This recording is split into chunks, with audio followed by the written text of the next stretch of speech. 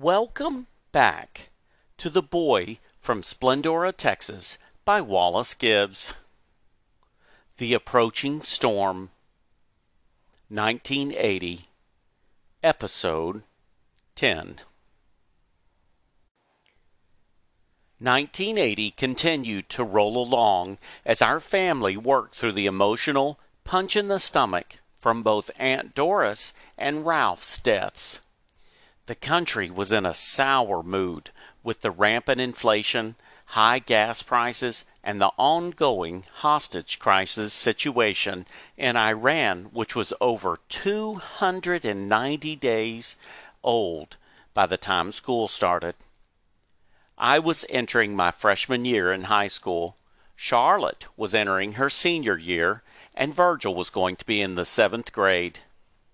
Mama had found Wrangler jeans on sale for $9.99 a pair at the JCPenney's in Greenspoint Mall, so she instructed Charlotte to take me and Virgil there to get our yearly supply. I still hadn't grown during the summer and was holding steady at 5 foot 3 inches tall and a whopping 85 pounds. I was soon to find out that a lot of boys in my class had hit their growth spurts, and many of them were now over 6 foot tall or even taller, like Darvin Myers. Today is August 25th, 1980, the start of school. Charlotte drove Mama's 1977 LTD to school, while Virgil and I still took the bus. I'm not sure why we did this, other than it was the habit for the three of us. Mama was no longer a bus driver. She decided to stay home and help Daddy plan out a machine shop that Daddy was going to put in the barn. Also that year, Mama had persuaded Daddy to buy a 12-acre section of land near Mama's old homestead in Oakhurst, Texas, outside of Huntsville. Daddy was going to have a house built there for Mama, and the plans were that they would move there after all of us had finished school. Our new bus driver's name was Mrs. Smith. She was a nice lady and welcomed me and Virgil to the new school year. Because the ranks of the school were swelling, Splendora ISD changed the location of the bus drop-off. The high school and junior high kids were dropped off first in front of the high school building.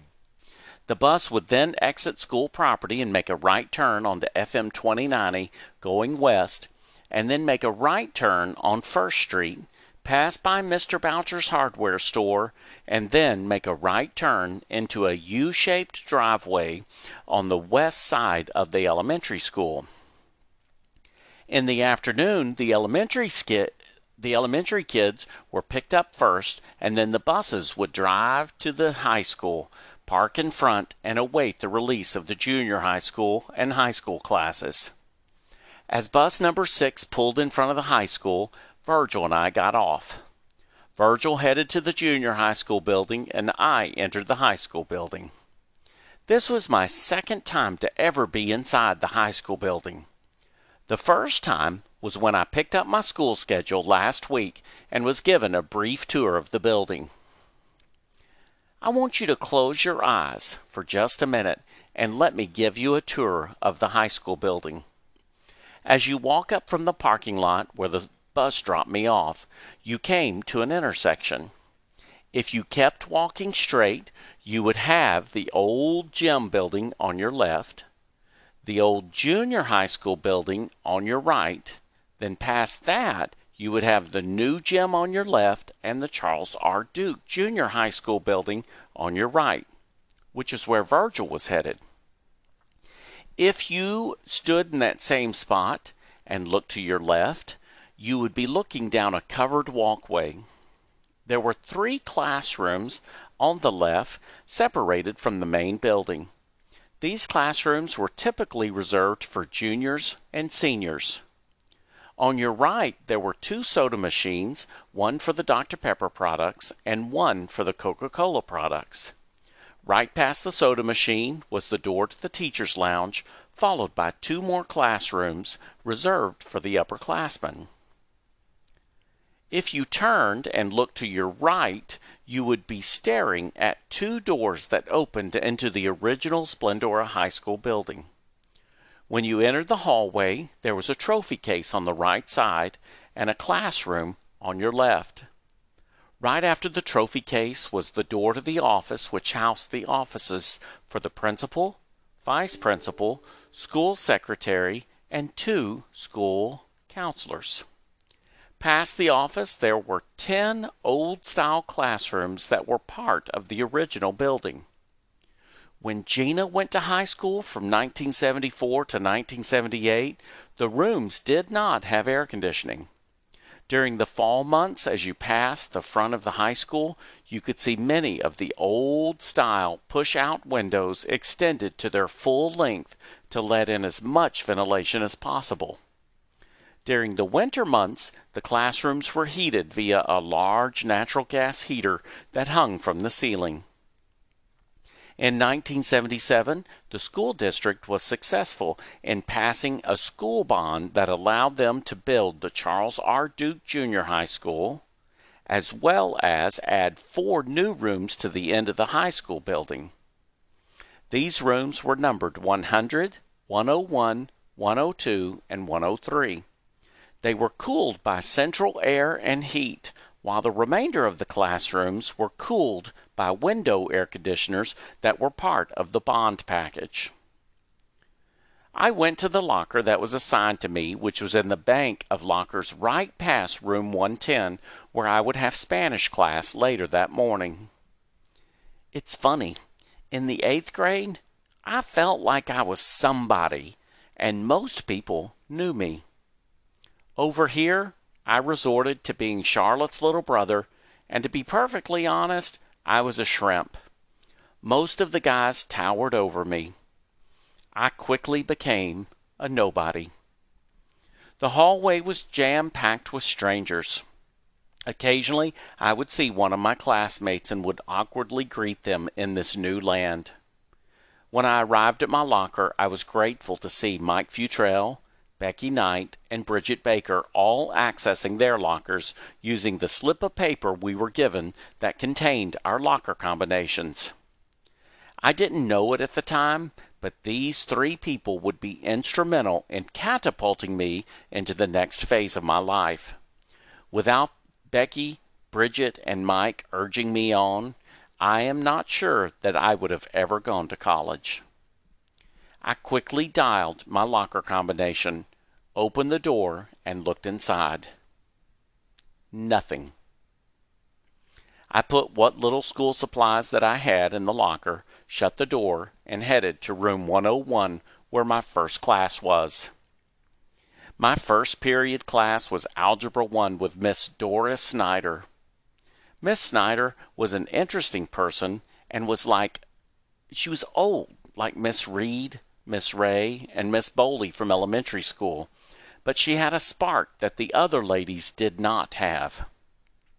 Later on, I found out that Miss Snyder drove one of the largest production cars ever made, a 1977 Lincoln 4-door town car that was light blue with a white vinyl top. The car was 233 inches long and 80 inches wide. Translated into feet, it was almost 20 feet long and 6.5 feet wide. It was a beauty and one of my dream cars. Mr. Ford had a Camaro and Miss Backus had a Corvette, both of which were envied by most of the boys in the school. I, on the other hand, was fascinated by Miss Snyder's land yacht. Miss Snyder had a seating chart for us and directed us to our assigned seat as we walked in the room. I was on the first seat in the 3rd row, directly in front of the teacher's desk.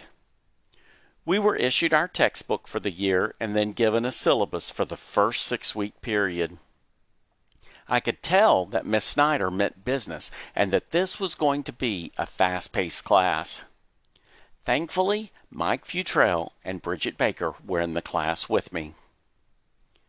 The school bell rang at 9:25, indicating that first period was over. I collected my belongings and headed to my locker to drop off my algebra book. I then headed to the new gymnasium where I would have Coach Moore for PE. As Mike and I entered the gym, Coach Moore greeted us with a clipboard in his hand and instructed us to take a seat in the bleachers on the right. The girls' coach, Miss Holt, was greeting the girls as they entered the gym and instructed them to take a seat in the bleachers on the left. All high schoolers were required to have some sort of physical activity during the day for their freshman and sophomore years. Basically, we were divided into one of three groups: band, athletics, or PE. Kids like Mike Duke, Bubba Gojon, and Darvin Myers were in athletics. Kids like Paul Silcox and David Slade were in the band. Kids like me, Mike Futrell, and Jerry Scarborough were in PE. Most of the people that I went to school with had been a classmate of mine since the first grade. That is why it was so memorable when a new girl appeared and made quite an impression on all the males in the bleachers. "Who is that?" I asked Billy Smith, who was sitting on the other side of Mike Futrell. "Her name is Patricia Heathcock," Billy said. "She lives off Fostoria Road." Fostoria Road was on the opposite side of Highway 59 from where we lived and was right at the border of the Cleveland ISD and the Splendora ISD. "Where did she come from?" I asked. "I'm pretty sure that she came from another state," Billy said. Patricia was very pretty, but my heart still belonged to Becky Knight, who was also in that second period gym class. During the 1980s, as the economy worsened, people from states up north started to move to Texas. This created an ire in the state, and soon you could see bumper stickers that read, "Welcome to Texas. Now go home." "There's another girl that is from Ohio," Billy said. "Her name is Kathleen Hudson." A whistle sounded and we all turned our attention towards Coach Moore. "Men," Coach Moore started, "welcome to physical education. When you arrive here every morning, I want you to go to your locker, get dressed in your gym clothes, and meet me here in the bleachers by 9:40. That gives you 15 minutes to get from your last class over to here, get dressed, and into the bleachers. Anyone that is late will have to run 10 laps around the gym before joining us." We all looked at Coach Moore. "Do you have any questions?" Coach Moore asked. "Also new for this year, you'll need to shower before getting dressed. We're going to do a lot of physical activity, and in your next class, no one wants to sit next to a person that stinks." I was not expecting this. I had never been in a situation where I had to get undressed in front of anyone other than Virgil, and on occasion my cousins when they came over to swim. "Today I'm going to issue you a towel, a set of gym shorts, and a gym shirt," Coach Moore continued. "You will leave the towels here every day and they'll be washed for you. Once a week you'll drop your gym clothes in a hamper that will be provided, and these will be washed over the weekend and ready for you again on Monday. Do you have any questions?" Everyone shook their heads. "How many of you remember to bring a combination lock?" Coach Moore asked. I raised my hand along with most of the other boys.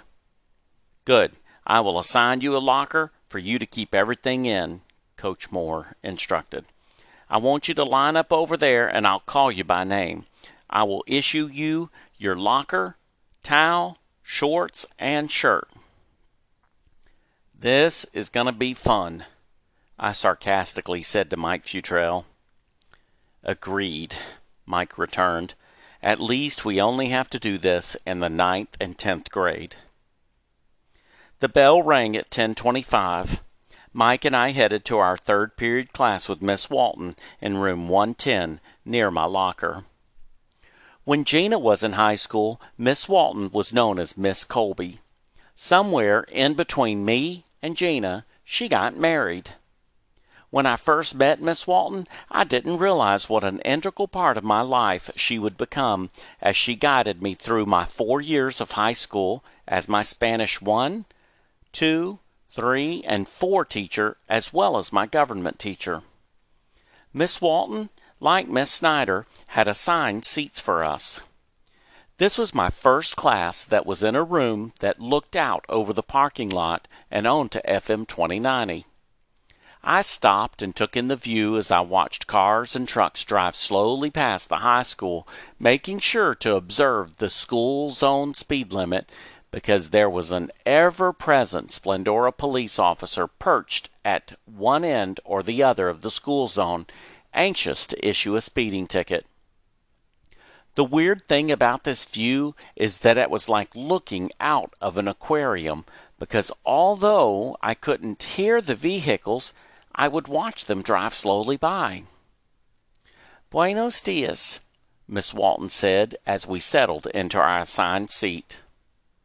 Honestly, I didn't know what to say except "good morning," which I found out later was exactly what Miss Walton was saying in Spanish. "My daddy said that we are all going to die in a nuclear war if Ronald Reagan gets elected," Brenda Cater said as I sat in my seat in the very middle of the room. Brenda was in the 11th grade and my classmate Mike Cater's older sister. She was seated in the 5th seat of 6 seats in the row of desks that was up against the windows. I looked to see who she was talking to and spotted Teresa Kerbowski, the older sister of my classmate Belinda Kerbowski. We didn't talk about politics very much at our house, but I knew that both Mom and Daddy were planning to vote for Ronald Reagan. Much of the country was disgusted with how Jimmy Carter was handling the Iranian hostage crisis and the ongoing economic crisis. In July, after a very chaotic and aggressive primary season, the Republican Party nominated Ronald Reagan as their presidential candidate. There were all sorts of songs on the radio that expressed the country's discontent. One of the most famous ones was the Charlie Daniels Band song, "In America," which to me was a rallying cry to bring the nation together. Believe it or not, I really was a quiet, shy kid in high school and was not confrontational. I let the comment from Brenda Cater roll right off my back as I took my seat. Miss Walton switched between English and Spanish as she gave us instructions on what the year was going to look like in her class. The bell rang at 11:25. This is where high schoolers split. The 11th and 12th graders stampeded to lunch by running out of the building straight to the cafeteria, which was on the east end of the junior high school building. In junior high, I was witness to several junior high kids getting run over as the stampede started from the high school building to the cafeteria. You learned very quickly to be clear of the cafeteria and be safely in the confines of the junior high school building by 11:25. The 9th and 10th graders would go to homeroom, which was located in our first period classrooms. Miss Snyder greeted us as we made our way back to the same seats that we had had that morning. We were told that this was a time to work on homework and catch up on any assignments.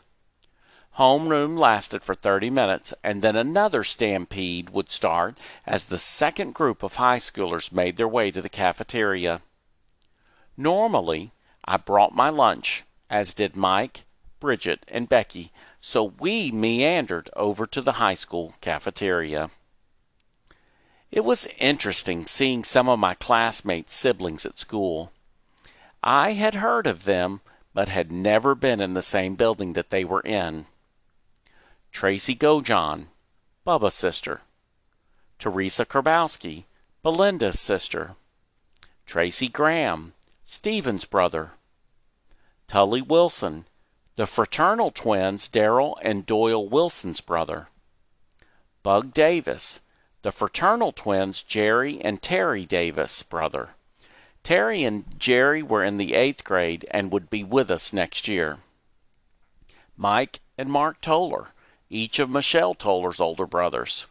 Mark was in the 12th grade with Charlotte, and Mike was in the 11th grade. Of course, there was my sister Charlotte, and this was the first time in over 5 years that we were in the same building. The last time was when I was in the 3rd grade and she was in the 6th grade. After lunch, I headed to my 4th period class with Miss Marie Wright in room 108 for physical science. Like Miss Snyder and Miss Walton, there was a seating chart for us as we entered the classroom. Miss Wright's room also faced FM 2090, and this time my seat was up against the wall, totally opposite from the windows. The bell rang, and I headed back to my locker to drop off yet another book, and then head to room 115 for English 1 with Miss Backus. For the first time that day, there was no seating chart, but by the time that I got in the room, the only seats left were towards the front, which is what I preferred. At 2:25, the bell rang. I dropped off my English book at my locker and headed to my last class in room 102, World History with Mr. Kabilis. The bell rang at 3:25. I went to my locker for the last time that day, dropped off my World History book, and headed to the bus. For my freshman year, me, Becky, Mike, and Bridget all had the same subjects, but not the same schedule. Only Mike and I had the exact same schedule.